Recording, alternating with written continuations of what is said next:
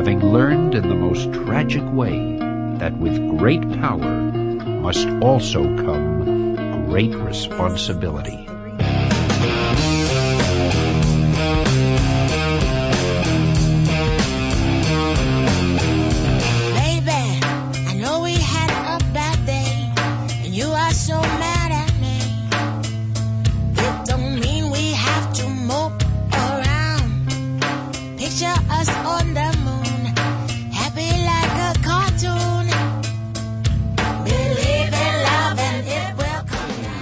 Episode 68 for May 2009.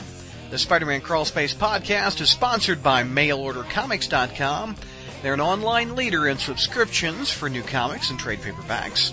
They'll mail your books right to your doorstep and eliminate you searching for your favorite titles. Their discounts start at $38 and they go up to 75% off the cover price. An example this month is Amazing Spider-Man number 600. The cover price is $4.99. Mail order has it for $3.09, which is 38% off the cover price. So be sure to order 2 copies if you want the Alex Ross cover and the John Romita Jr. cover. Again, that's MailOrderComics.com, and tell them the Crawlspace sent you.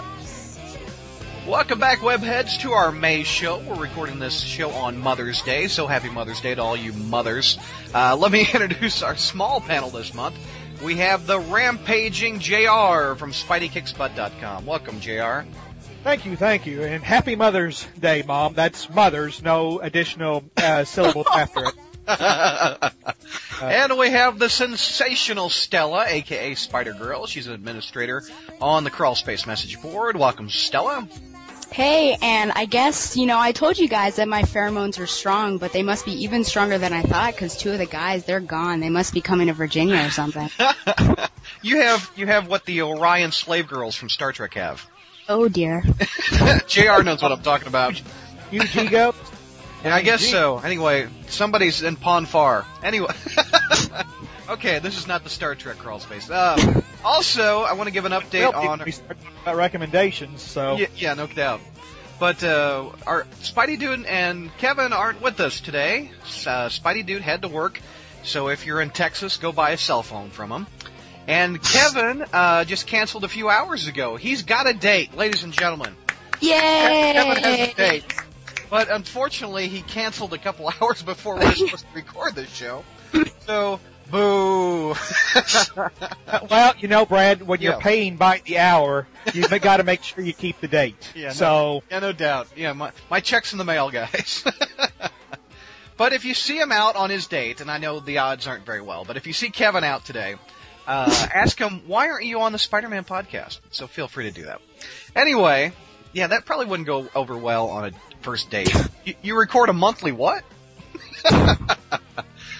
Anyway, Kevin, I hope you have a good time and get lucky. Anyway, the reviews, we're going to start with reviews today, and we're going to do Amazing 591 and 592. We've only got 2 issues this month, JR.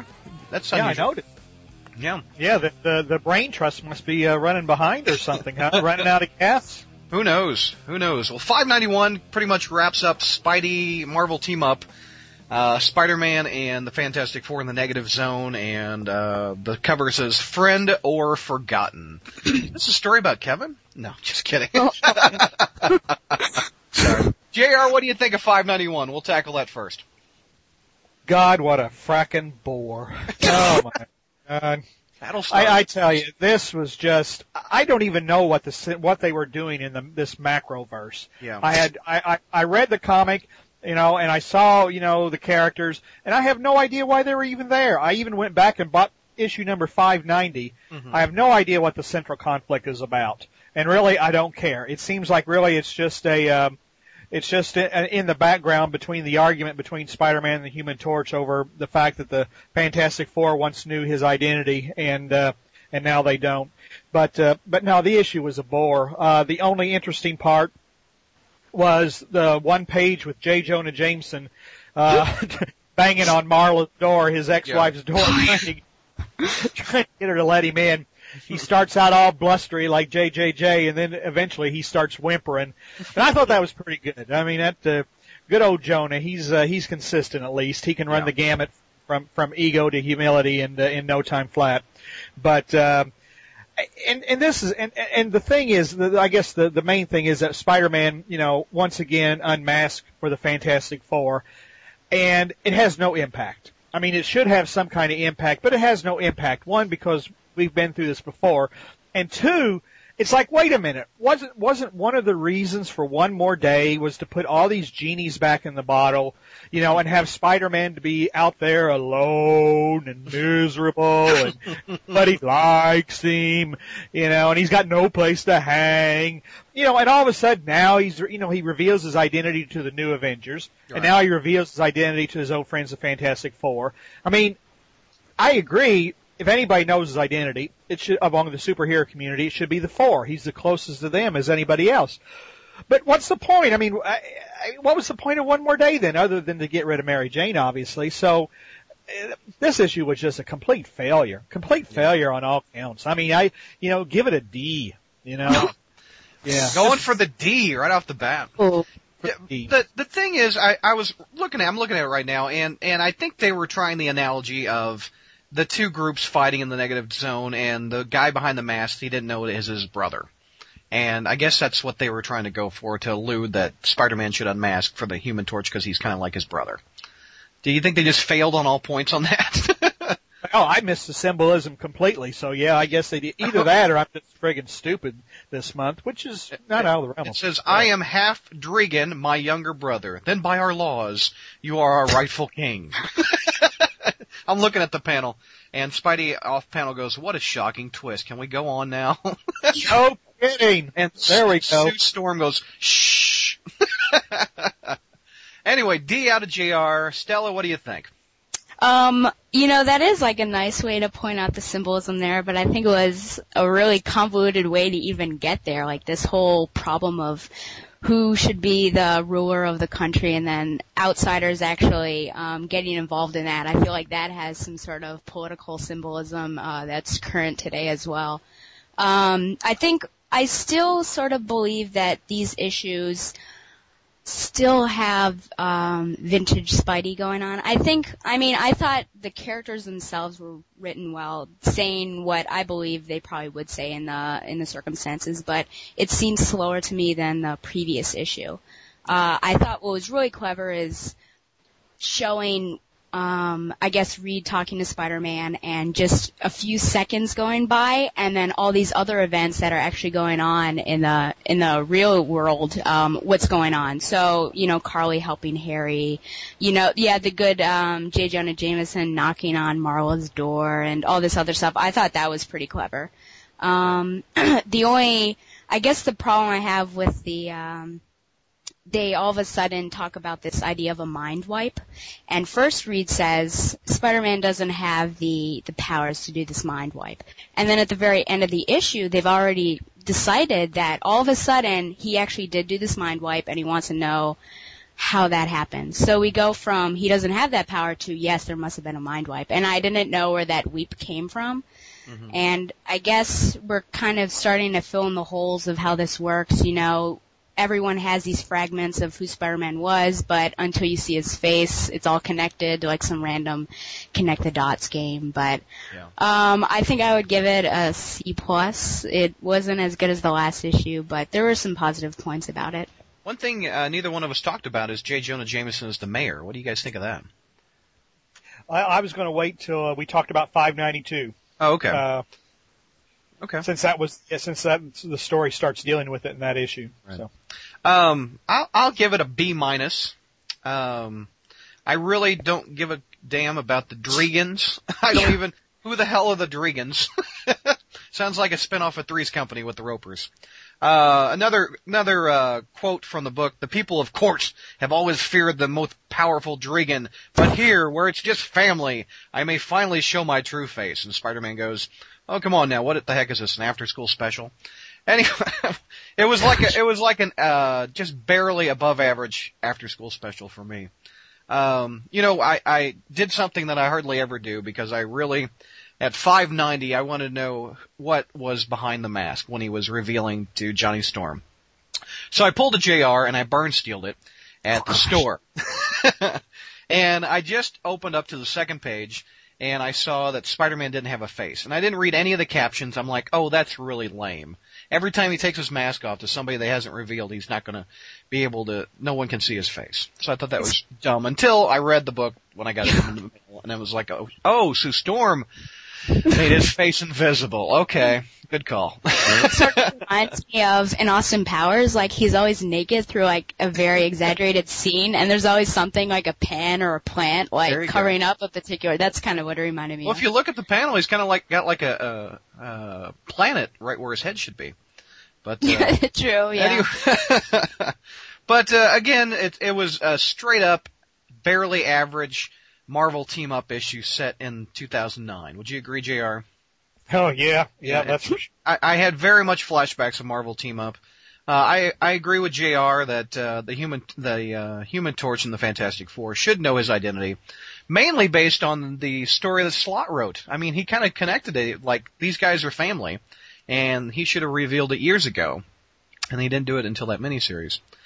But I thought the art was inconsistent. There's multiple art teams on it. And, was this the issue? Oh no, it was next issue about Mary Jane. Okay, B- out of me. No, it was this issue where she called on the answering machine and said, "Hey Tiger, it's me. I just wanted to let you know." And then it cuts off. Yeah. Let's see. Cause there's like a few panels where all these messages are going off. Yeah. Hey Tiger, I thought you should know I'm beep. Message full. Message erased. Beep. Yeah.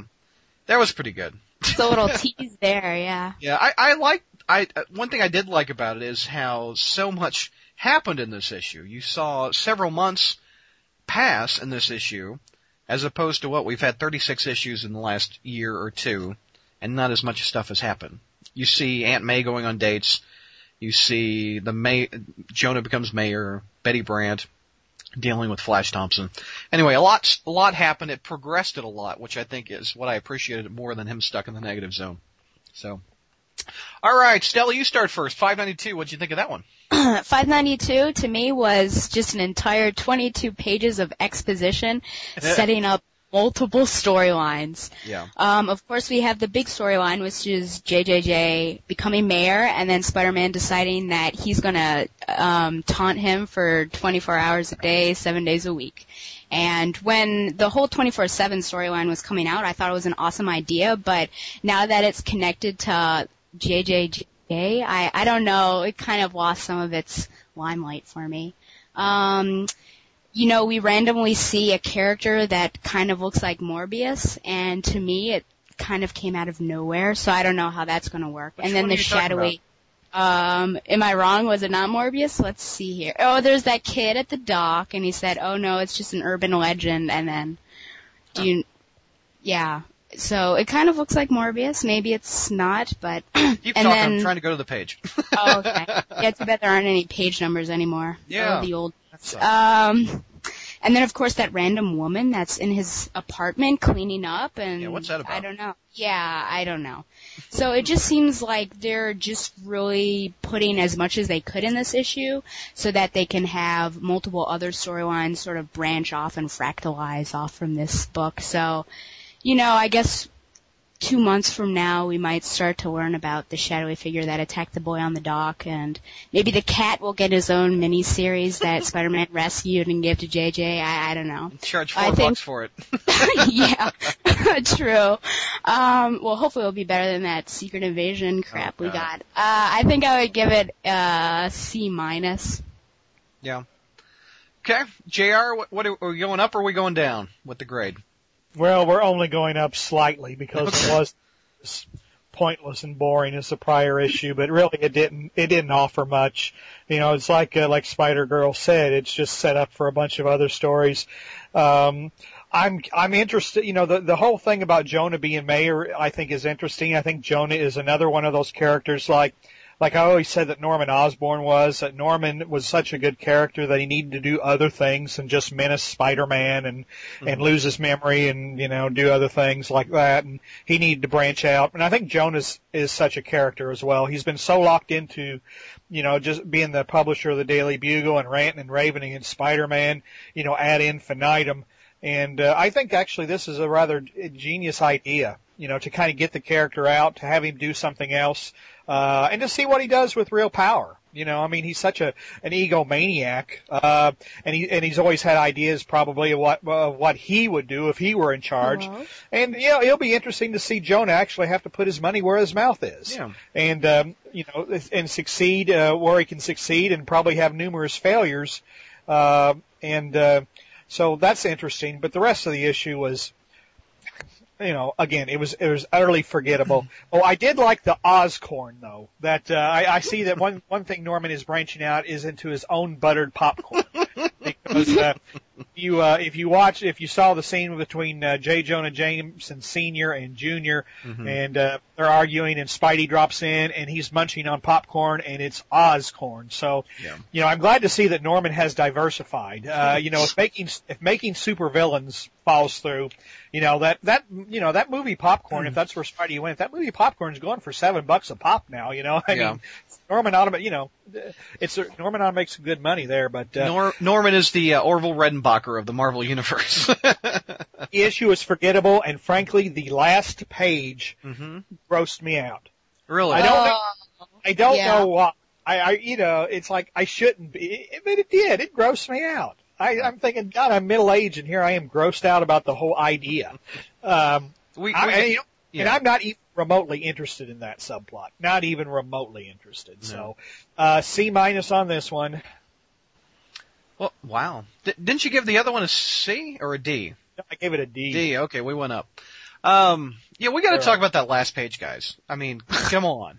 Because that's, subject for debate on the boards, too. Oh, I know. I mean, first of all, Aunt May has banged Jarvis. Oh, gosh. Nathan. Willie Lumpkin. Oh. Doc Ock. Yeah. And Doc Ock's tentacles. I mean, this gal gets around for having such a bad heart, doesn't she? Maybe she's trying to go out in style. I guess. What is she, I mean, is it, I don't appreciate the de-aging of Aunt May. When we first met her, she had to have been about 85, maybe 90, and could kick the bucket at any time. Right, JR? Is that when we first met? Oh, absolutely. And, right. And through the years, Straczynski, I think, is the biggest proponent, which I dug what he did with her, because he gave her something to do.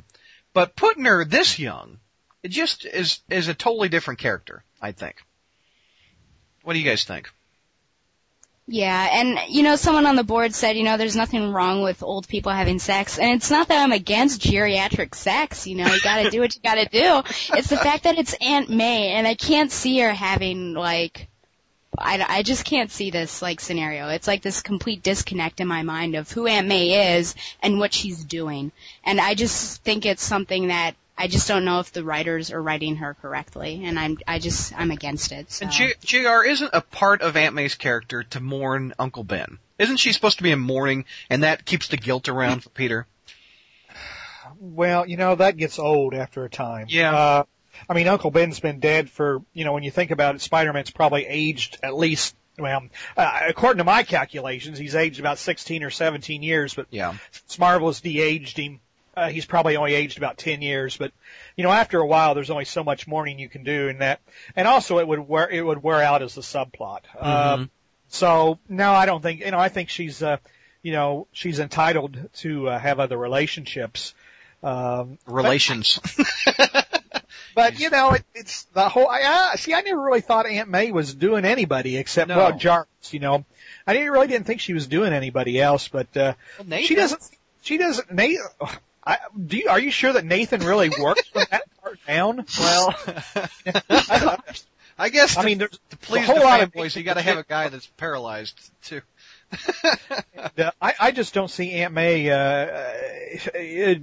diving into a sexual relationship as quickly, even though about 2 months have passed. I just see Aunt May as moving very, very slowly. I mean, even though she's old and could die any time, I just don't see her moving too quickly to get into the sack with anybody. And this seems awfully quick. I mean, so that's one reason it just seems unsatisfying. Well, the speculation is that there's a wedding in 600. What would you guys think if that's the wedding? Or will that make Aunt May too old? like Too Marvel old. says Peter will be.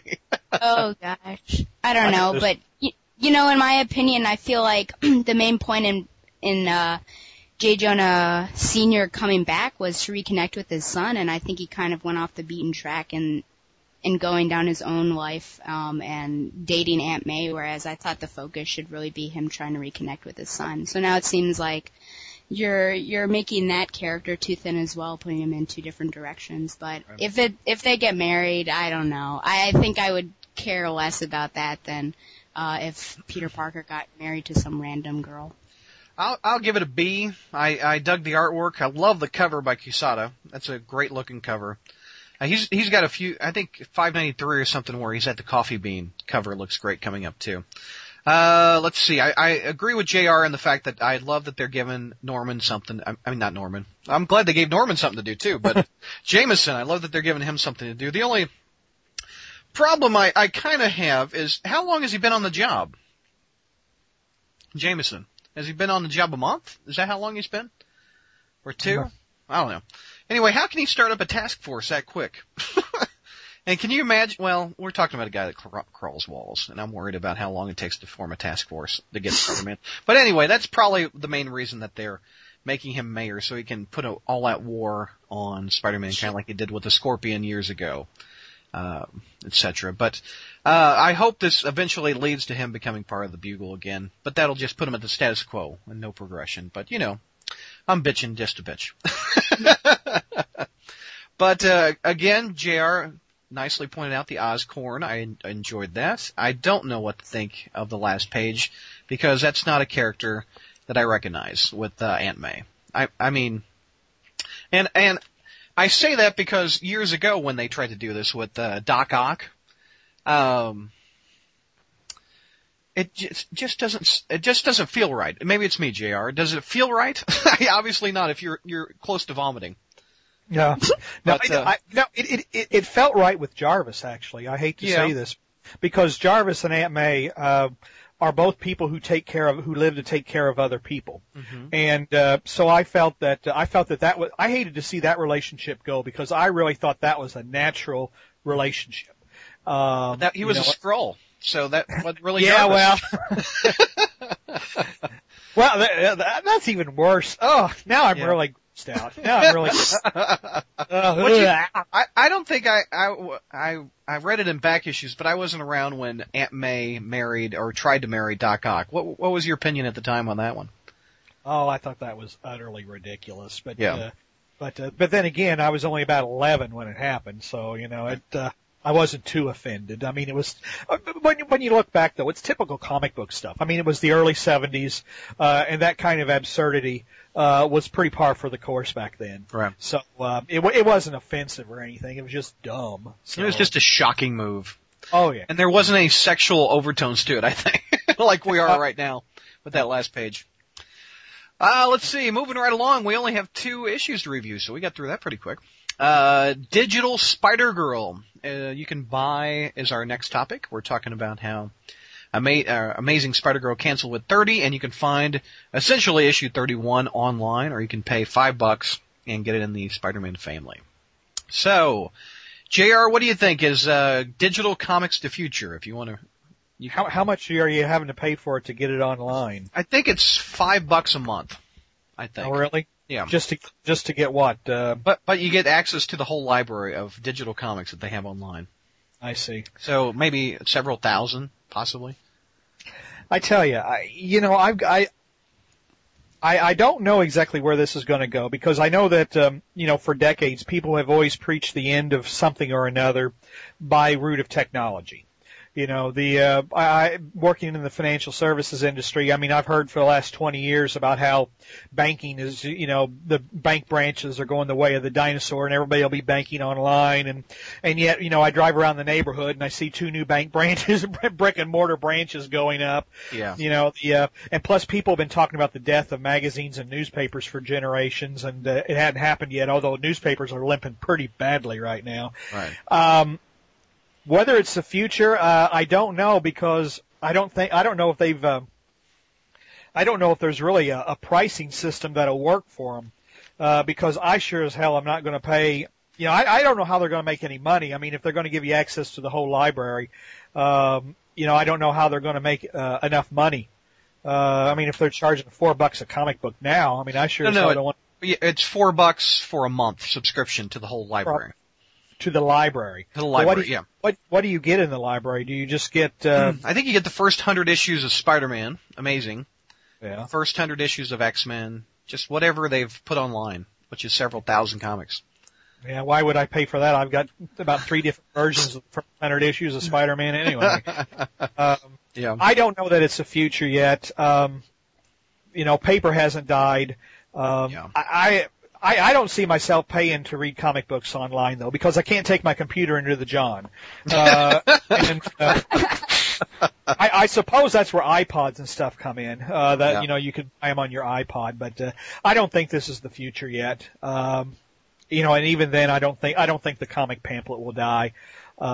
At least not any time in my lifetime. I just went to the marvel.com/digital comics. Looks like 1 year is $59.88, or you can do it monthly. Monthly, that breaks down to $5 a month. If you just do it month by month basis, it'll be $9.99, so $10 a month. You have instant access over the web, highest quality images available, all digital, all new exclusives, and over 5,000 comics online, including the first 100 issues of Amazing, a full run of X-Men, hot recent series, and so much more is what it says. So there's the pricing information for you guys. That's $60 a year, JR. That's only if you buy $5 a month, only if you buy it for a year. So you're not parting with your $60, huh? No, not parting with my $60. Me neither. Stella, what do you think? Is this the future, or are people going to do this?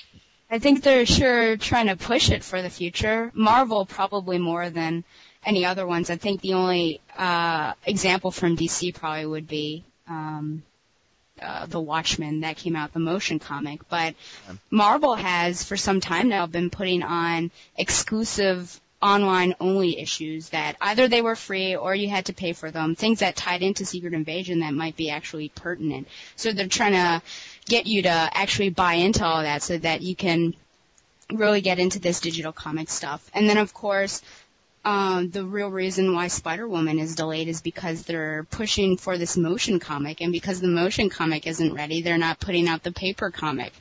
So I think it seems like it is the future. Too bad we can't say it's because they're going green and they want to prevent waste of paper, but it's just kind of sad. You know, it's sort of like, it's a very sensual, using like as senses, feeling like reading a comic book. So it's I took it somewhere else, but go ahead. Yeah, I know. I said as senses. So it'll be sad when that goes away, but I feel like that's really where they're pushing for it to go. I give Marvel a thumbs up for doing this. It's another avenue stream. I mean, hopefully they make money off this thing. They've got to pay a guy to sit at his computer for 8 hours a day and scan maybe dozens of issues a day. Man, would that job suck or what? I can think of worse jobs, but that one would be up there. But you know what? I think JR, I'm an old fart. JR and I are both old farts. Stella's reaching old fartdom. I think this is for a generation after us. I mean, we all love the paper in our hands and turning of the pages. That's why I don't think the Amazon Kindle, which is where you can read books on like a little PDA like Star Trek, is going to go. I think it's going to slowly take time for that one to integrate in our culture like books have, because books have been in our culture since. JR, you were around. When did they start? No, I'm just kidding. I mean, well, yeah, you know, I mean, I first read the Gutenberg Bible, so you know, I've been reading for some time. So it's going to take a long time for the society to get away from the book, and I guess this is the beginnings of the breakup between humans and a book. But I don't know. It's like trying to get away from something essential like, I don't know, toilet paper. It's gonna take, okay, I guess that analogy didn't work. It was paper. Fine. Alright, I'm moving on. We'll talk a little bit movie news that came out this, month. Kirsten Dunst a few months ago was interviewed on the red carpet and said, "Would you like to be part of Spider-Man 4?" And she says, "Yeah, I'm part of it." And then when Sam Raimi and Tobey Maguire signed up and someone asked her again, she was like, pay me. Oh. So it seems like her agent and people are putting out notes that Kirsten isn't so anxious to sign up for Spider-Man 4. So, should we replace her? Should we pay her? Stella, what do you think? Well, as one of the people who actually liked her in Spider-Man, I know I'm one of the only ones. I would prefer her not to be replaced. Yeah. But I do hate this, what I would like to call the Halle Berry syndrome. Because Halle Berry really, I don't know, she didn't want to be an X-Men unless she had a bigger part. Yeah. But of course, and it's always related to money somehow, and so that's where this is coming. I do really like Bryce Dallas Howard, and I feel like she would make a good Mary Jane, but I think it'd be too confusing to have her once as Gwen Stacy and then move her. So my thinking would be either I think they should just cast a relative nobody. I was actually looking at, who's an attractive redhead actress? And I came up with one. So Alicia Witt, you should look her up. Yeah. She's I know who pretty you're talking attractive. about. Oh, yeah. And just cast a relative nobody.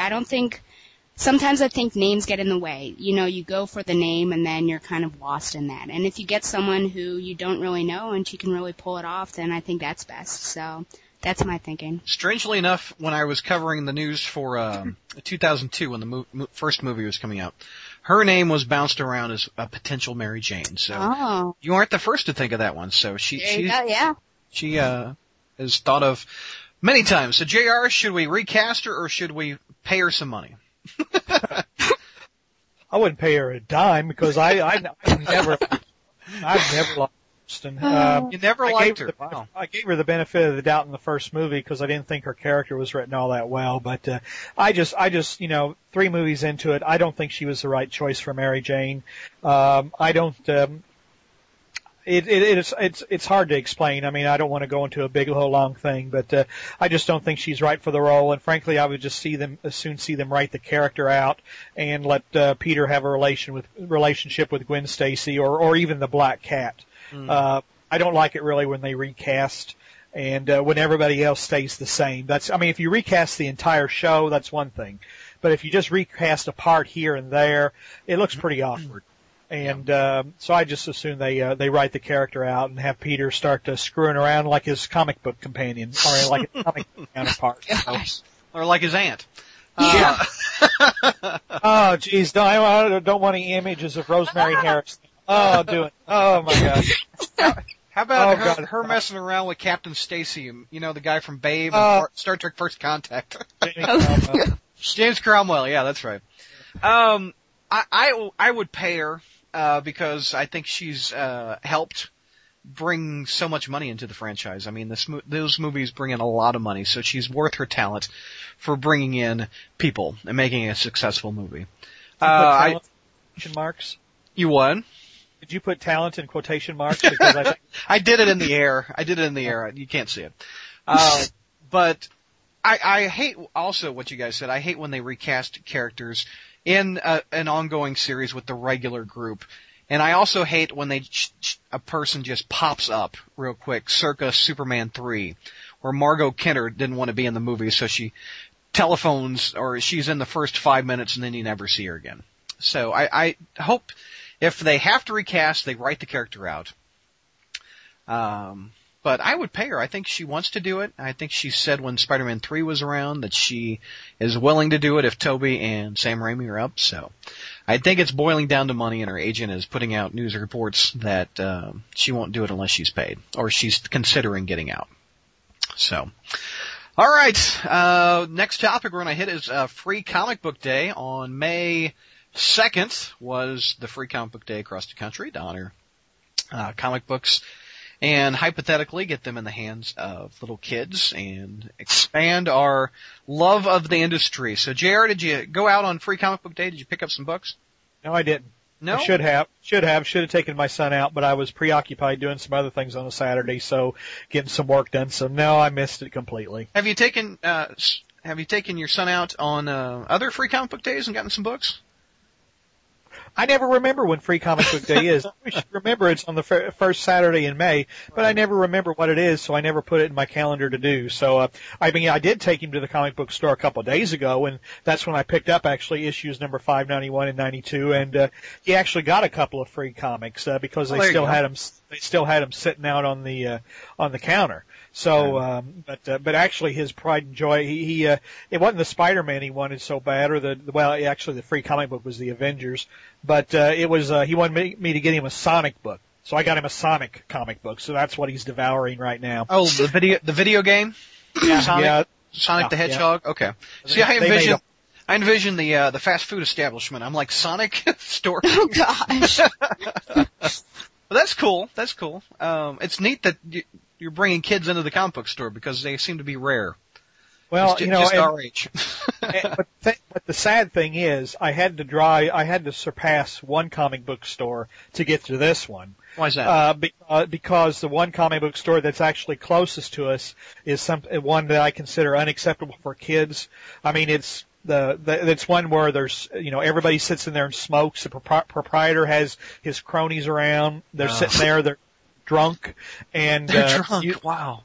And they're using foul language, and it's like I ain't taking my kid into that, and so that's kind of sad, really. I mean, that's a completely. I mean, if you're the owner, I guess you can have your cronies around and do what you want, but I kind of now see, what women in other places, others have been talking about. When they talk about feeling that comics are stores are inhospitable to them. No doubt. Fortunately, the one I went to, though, does have some female clientele, because every time I've been in there, I've noticed women, and it is a very nice place. I just wish it wasn't, 25, 30 miles away from where I live. Yeah. It's worth driving that to avoid the shenanigans, if you will, of the other store. That's just sad, because if they want the industry to grow, they want people to come in the store, they should make it hospitable for everybody. They have drunk workers there. I can't get over that. Well, they're not workers. They're just his cronies that hang around. Yeah. He's not drunk. I mean, the proprietor's not drunk. Yeah. The proprietor's nice and friendly and everything, yeah. But his store is is dirty, and like I said, and his cronies are there. Yeah. So, I don't really want, and one time, I mean, literally, this is what happened. I did take my son in there once about 4 years ago, and one of the cronies scared him to death because he started talking to him. Oh. And he was drunk. Oh. He wasn't mean. He wasn't, he was not confrontational. I mean, none of these people have done anything to me or anybody else. They're not, I don't want to give that impression they're a bunch of thugs. But he was obviously drunk, and he started saying hi to my son, and of course, when you're drunk, you don't realize how loud you're talking. Oh, gosh. There he is saying hi to my son, and you came running from the other side of the room. What the hell are you doing to my kid? Anyway, but I kind of got off but basically, no, I didn't go to comic book day. Okay. Stella, did you make it into your local store? I was sort of depressed. I've been going for the past few years, but I had a final exam on Saturday, so I was unable to do that. Well, have you got any drunk experiences? It's like JR. How's your local comic shop? Have you been in years past? Tell me about some well, I kind of have two, I guess. The College Town one is interesting. Obviously, I make a big, splash because I'm like the only girl I think that comes there. There is some smoking, but they do it outside, so that's not too bad. And the guy is kind of like, he's like that guy. He actually looks exactly like the guy on Simpsons that runs the comic book guy, yeah. Yeah. So he's nice to me, but there's occasional foul language, but it's not really many kids go in there. The one where I live is really nice. It's a pristine store. A lady is actually the owner of it. So she's always nice, but yeah, generally I have good experiences. No one's been mean to me or anything. You ever get hit on by all the men in the store? No, the last time I went there, I kept getting stared at by one guy at the counter. I was creeped out, but I just paid for my comics and left, so. It's the same guy that greeted JR's son. Oh gosh. He talks to everybody. I did go this year, and as the year previous, I was disappointed because I mainly go for the Marvel comic that gets released. And last year it was that Spidey Swing Shift. Yeah. And I missed that one, and I had to pony up and buy the edition that Marvel made me pay for on Free Comic Book Day. So this year, I went hoping to get the new Avengers book. And again, disappointed. The store opens at 9. I showed up around 11-ish with my wife, and nothing. No Avengers comics at all. And I said, do you have any in the back? No, we only got like a couple issues. Ah, great. Thank you very much. This is why I don't shop here. He seems rather inarticulate, you know. Yeah. I just greeted every 7-year-old that walked through the store because I'm drunk. It's the same guy at all 3 stores. Anyway, all they had on the counter was Archie comics, and they had that Wolverine comic that looks like Marvel Adventures. I didn't even pick that up, but my wife picked up the free Archie comics. So that day when I went to bed, she was reading a comic book in bed, and I said, "Wow, that's really hot." And she goes, what? And she says, well, what if I do this? And she just crumpled it up right in front of me. And she goes, I've been wanting to do this for years. And I said, I don't care. It's an Archie comic. So that was my free comic book day experience. My wife read an Archie comic and tore it up in front of me. So. Wow. Well, good thing it wasn't a Spider-Man. I feel like. Oh God, that would be just horrible. I would have just freaked. Actually. Grounds for divorce, exactly. Gosh. I have to tell you, speaking of that, this made me remind me of something. When I was like 6 or 7, I don't know what I did, but I got in trouble. And to this day, I remember my grandpa ripping up Marvel Team Up number 89, Spider-Man and Nightcrawler, in front of me because I had been such a bad little kid. Oh, and I will never forget that. I was good for the rest of my life because I didn't want any comic books ripped. JR, you ever had any comics ripped in front of you? That's just traumatizing. No, surprisingly not. No. I was fortunate. I always had a very supportive parent. My mother's weird like me, and she always interceded between my father and who didn't understand us or anything we liked. And so I always had a supportive parent. So no, I never had that problem. All right. I guess guess it was me. All right. We're wrapping that one up. We're going to go to this month in Spider history. We're going back to May of 1993, which is the year I graduated high school. And JR, what were you doing in 93? What was I doing in 93? God, I was celebrating my 30th birthday. Wow. And, I remember I've been married and I think I was awaiting the birth of my first child. So, really? Yeah. Awesome. She was born just before I turned 31. So, yeah. Stella, 1993 in May, what were you doing? I was 7 years old. There you go.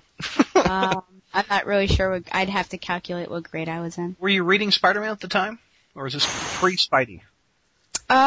This is probably pre-Spidey. I think I had some X-Men, cards and stuff that I used to read. They had like stats and stuff. I'm sure I was doing that at the time. I remember those. Let's see. On, May 1993, Amazing Spider-Man number 377 came out. The cover has Cardiac, has Spider-Man in like a hold like around his neck. Looks like the writer was David Michelinie and the plotter, and then we had a writer, Stephen Grant, and artist Jeff Johnson. So Bagley didn't do this issue for some reason. Also this month we had Spectacular Spider-Man number 200. We had Web of Spider-Man number 100, Spider-Man 34, Spider-Man Unlimited number 1. He also appeared in Fantastic Four 376. And Ren and Stimpy number 6, written by Dan Slott. Really? Yes. Oh my gosh. He did a bunch of kiddie books back in the day. Wow. So JR, do you remember 377? I sure don't. Well, I didn't remember it. I went back and looked through it, and you didn't miss anything. Okay. Cardiac, the Cardiac was symptomatic of, part of the problem of what was wrong with the 90s. He was another one of these violent vigilante types. We already had the Punisher. This guy was no different from the Punisher, except he was, he was African American and he hated HMOs, because he was a doctor, so he was, he was, somebody was killed by an evil HMO or whatever, so he turned into Cardiac. He was a boring character because he's another one Spider-Man had to argue morality with. Oh, you shouldn't kill them, because, they're human and they deserve another chance. And I'm a bleeding heart liberal, limp-wristed bleeding heart liberal these days. So, that's a great Spider-Man impression, by the way. boring, boring book. Yeah. 377. Can you imagine this? This is more. Is this comparable, or is this more issues that came out in '93 than it did today? I think Spider-Man's in more issues actually. You can up New Avengers and all that stuff. I know, but they were really cranking up the print and press in the '90s though. Yeah. So this still seems like seems like a. Stella, did you read that one? Have you read any of these this month, by the way? I think the only one I vaguely remember is the Web of Spider-Man. Okay. Well, also Spectacular Spider-Man number 200, which was the death of Harry Osborn. Harry Osborn. J.M. DeMatteis and Sal Buscema on art on this one. And I read this one recently because it was reprinted in, Amazing Spider-Man Family, and it still holds up. Just a great book. JR, you agree? Yeah, I've always had mixed feelings about the issue, because it almost seemed like a bad fanfic. And when Spider-Man and, Harry were beating up on each other, it seemed like it was veering dangerously close to Slash, where the male parties are hurting each other and then yet being drawn together by this bond or whatever. So, and Harry got better. It was an okay story, but I've never really been particularly touched or moved by it. Yeah. Just beautiful artwork too by Sal Buscema, I thought, in this book. And I miss the stuff on the covers, the holographic webs. I wish they still did that. I was a fan of it. Did you guys like the stuff on the covers? No, because I had to pay more for it. Yeah, well, we have to pay more for instead of doing holographic covers, they add more crap in it these days, like reprints. I don't know. Stella, did you like the holographic covers and stuff of the 90s? I think so. I mean, and I guess now it's just like a cliche, but back then I think it was just like really cool, in the 90s and stuff. Yeah. And have you read, you said you only read 100. So let's go to Web 100. I'm pretty sure that's the only one I vaguely remember. Written by Terry Cavanaugh. Ugh. Alex Savick, who I like a lot. And, this is the first appearance of the Spider Armor. He's only made one appearance, I think, but they've already made action figures and, Superhero Squad guys and et cetera. And this one was called Total War. Do you remember this one, Stella? What do you remember from it? Well, I think even though Web of Spider-Man is like a third tier book, for a 100 issue, I think this should have been much better than it was. And how you just bring out a costume for one-time use. And you probably question the use of why, if he's a superhero and has these reflexes and strength, why he needs armor in the first place. But I mean, I always thought the armor was a cool design, but I think deciding why it's useful probably would be a good idea. I do remember there's Blood Rose, who we don't know at the time is Richard Fisk, and he's like, I don't know, a semi or a quasi Punisher kind of guy. And I think his, I don't know, I think the writing surrounding him was pretty bad. Not a Kavanaugh fan on this end. Yeah.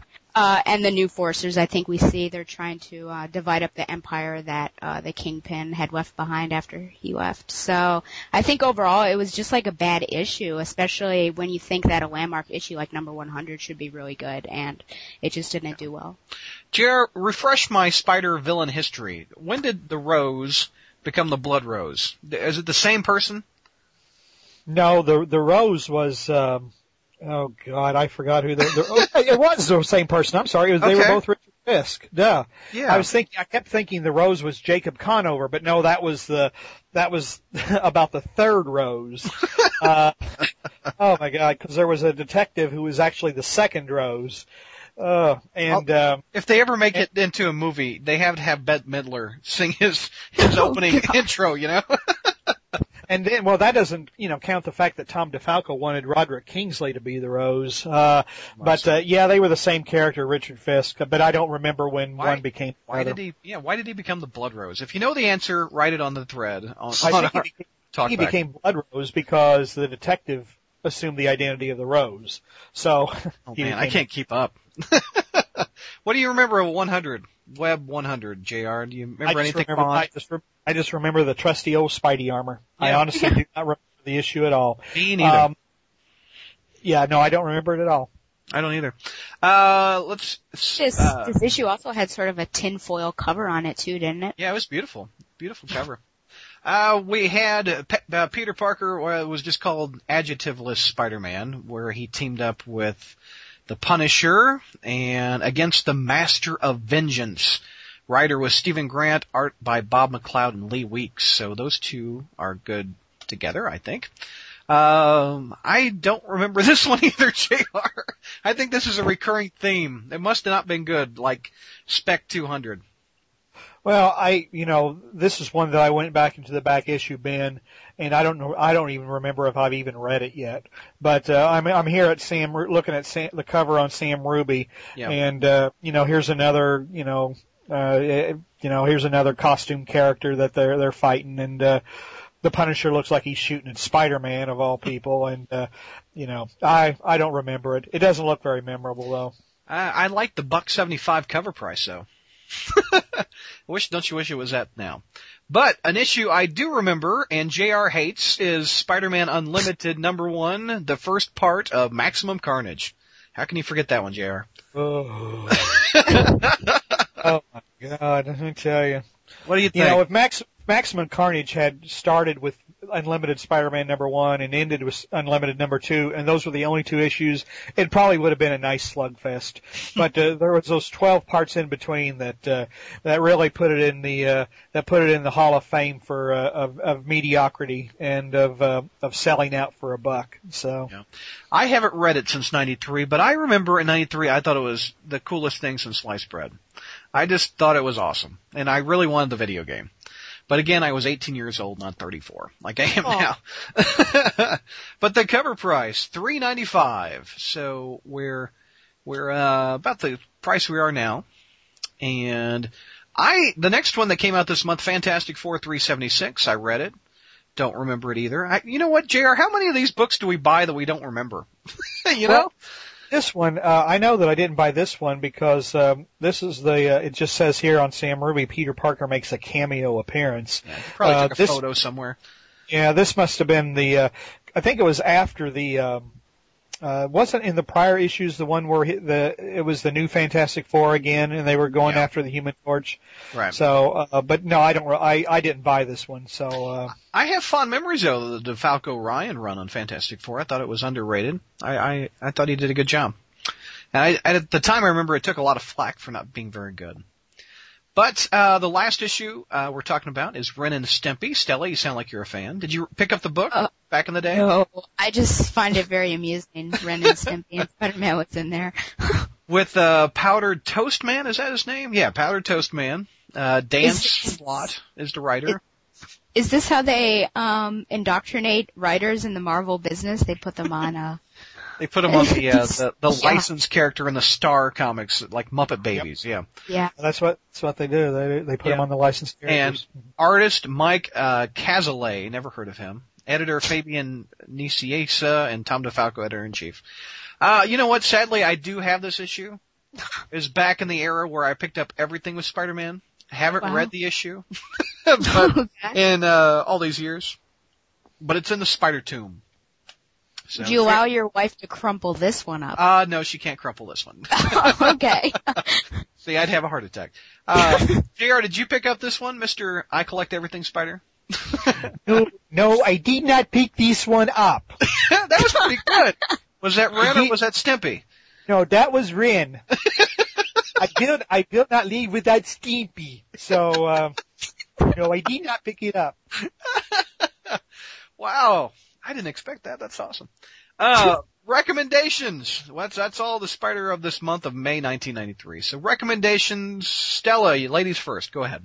Yay! So of course the monthly installment of my literature. Literature. There you go. So this month I'm recommending The Glass Menagerie, which is a play by Tennessee Williams. It's a small character list. Just Amanda Wingfield, the mother, Laura, the daughter, who is sort of the main character, I would say. She's sort of crippled and has a slight mental condition. The brother Tom Wingfield and Jim O'Connor, the gentleman caller that the mother always. And it's just really about family dynamics, and this glass menagerie that the daughter has is really symbolic of her condition and how fragile she is. So I do recommend that. And let's see, I'm trying to think of anything else? I guess Jameson Sr. would be a gentleman caller, huh? Yeah, I guess so. Yeah. Yeah, maybe I should just recommend Geriatric Sex to stay in shape. There you go. Your recommendation, Geriatric Sex. Yeah. I think, I'm good. I'm done. Okay, is that it? I got a question. Do you read these books during the month and we talk about them, or are these books that you've read in the past? These are books that I've read in the past. Oh, okay. Gotcha. All right, JR, Geriatric Sex, do you recommend it? I can't even fathom it. I can't even imagine it working. I mean, gee whiz. Gosh. Well, ask your doctor if you're healthy enough to have sex. There you go. Yeah, and call him if you've had an erection lasting 4 hours. I'm sorry. If you've got one lasting 4 hours, you're calling every woman you know. You ain't calling. Oh. Wow. But as far as recommendations, I've decided that maybe I need to be a little highbrow like Stella. And I think that this month I will recommend a story that is a new take on a classic American mythology. A story in which a story of good fighting evil and two men, both outcasts, united in a common cause. One Vulcan. One human. And I will recommend Star Trek! Oh, this is I have already seen it twice. Twice? Oh, my God, man. I have already seen it twice. I was there on Thursday night at the 11 o'clock show. Oh. And, fortunately I had the Friday off because I slept in. And I saw it last night. My son got mad at me because he wanted me to take him to, Monsters vs. Aliens. And I said, no, I'm going to Star Trek. And, but I did take him today. Today. Good. God, that movie was boring. But anyway, no, I tell you, I really enjoyed this. As everybody knows, who's listened to me, they know I'm a classic Star Trek fan. Yep. And I've been a fan since the early 70s. And I've always had reservations about replacing the main characters with different actors because the same actors did them for a quarter of a century. Mm-hmm. And who could do Spock besides Nimoy, and who could do Kirk besides Shatner? So I was kind of surprised. But this movie is really good. It is really good. It is action-packed. It never lets up. There's really never a boring moment. However, you really have to suspend your disbelief on this one. Star Trek has always played a little fast and loose with science and a little fast and loose with reality. This one, you really have to accept a lot of coincidences. Yep. And you have to accept a lot of poor science. So you just kind of have to sit back and say, okay, I'm having such a good time. I'm just going to completely ignore that idiotic plot, device. But it's really good. I was really surprised. J.J. Abrams and his screenwriters really delivered, brought their A game to this. The actors are surprisingly good. None of them falls into impersonations. Although, Carl Urban as Dr. McCoy falls the closest, but, there's only way, Dr. McCoy's a grouchy old crank, that's kind of, you kind of gotta play him that way. Spock, Zachary Quinto is actually a pretty good Spock. The only thing he doesn't have is Leonard Nimoy's voice. And so he still doesn't have the gravitas, that Leonard had. And, but Chris Pine, I keep calling him Robert Pine. Robert Pine is Chris's father, and he was an actor as well. Chris Pine is amazing as Kirk. I mean, you kind of think nobody can, I mean, you always think of Kirk as Shatner, and you can't imagine Kirk without doing these pauses. But Pine does very well. I mean, this is a great movie, and I just, for Star Trek fans, for non-Star Trek fans, alike. And I definitely, I recommend it wholeheartedly. Sweet. I will also, anything else, Jerry, you want to recommend? No, that's it. Okay. I also recommend Star Trek. Saw it once. Saw it last night with my wife. Loved it. I think it's the best Star Trek movie since. I like Star Trek 6 a lot, but this one is probably tied to it. I don't think it surpasses Wrath of Khan, but I still think it's awesome. I think the casting is one of the best parts of this movie. I think they really what's the word, Jerry, I'm looking for? They funneled it, not funneled it, but they channeled. Yeah. They channeled the original actors. They channeled. I think the person that channeled it the best was the actor who played Bones. I mean, he's just a dead ringer for Dr. McCoy. I thought that was just awesome. And I missed Shatner in it. I wish they would have Shatner in it. I hope the next one has a little bit of dealing with it. But then I also fear that if you keep going back to the past, you can't really progress any forward. But they needed some ties to the past in this one. But I wanted more Nimoy. Did you want more Nimoy, JR? I think that was about the right amount. Yeah. I mean, I mean, that was one of the reasons I was anxiously looking forward to this movie.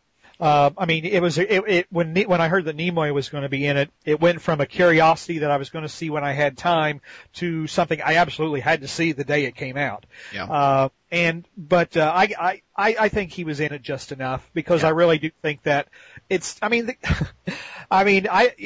poor guy needs a little bit, he can't hear and he's got no teeth, I mean, he needed his polygrip to be a little bit stronger there because his dentures were slipping, I think, but, I remember being at a Star Trek convention not long ago and the poor guy couldn't hear. Oh, that's awful. So I mean, he's almost 80 years old. I hope this is it for him. But it was a good performance on his part. I mean, agree. it was. I mean, this is a Spock who is at near the end of his life, and yet has had to be put through this terrible tragedy, which is partially of his own doing. Yeah. And, the grief that weighs on him, is tremendous. And you really feel that, with Leonard's portrayal. But you also, at the end, kind of get, as he has a new task in front of him, you kind of see the ears perk up a little bit. He's got a new task and, he's bestowed some wisdom to his young counterpart. So, it was just enough, and I really hope they don't bring Shatner's bloated ass back into it. Really? Really? Yeah, I don't want to. The fact is they reset the timeline. I mean, one of my biggest complaints that I wanted to see rectified was I thought that killing Kirk off in Generations was incredibly lame and stupid. Yeah. But now that the timeline has been kicked around, I mean, basically they've rebooted the show. They call it an alternate universe, but basically they went back and changed history. So now Kirk doesn't necessarily have to die in Generations. So the whole future is ahead of them. They can tell entirely different stories. And, and to be honest, I don't know, maybe this is my swan song of Star Trek. I mean, really, because I was wedded to the old cast, and since it's a new cast, I probably won't have the connection with them that I did with the old cast. But really, for the sake of the franchise, it just needs to move forward, new stories, new cast, leave the past behind. Yeah. I get an A. You give it an A also? Oh, definitely. Okay, I also recommend Wolverine. Have you guys seen Wolverine yet?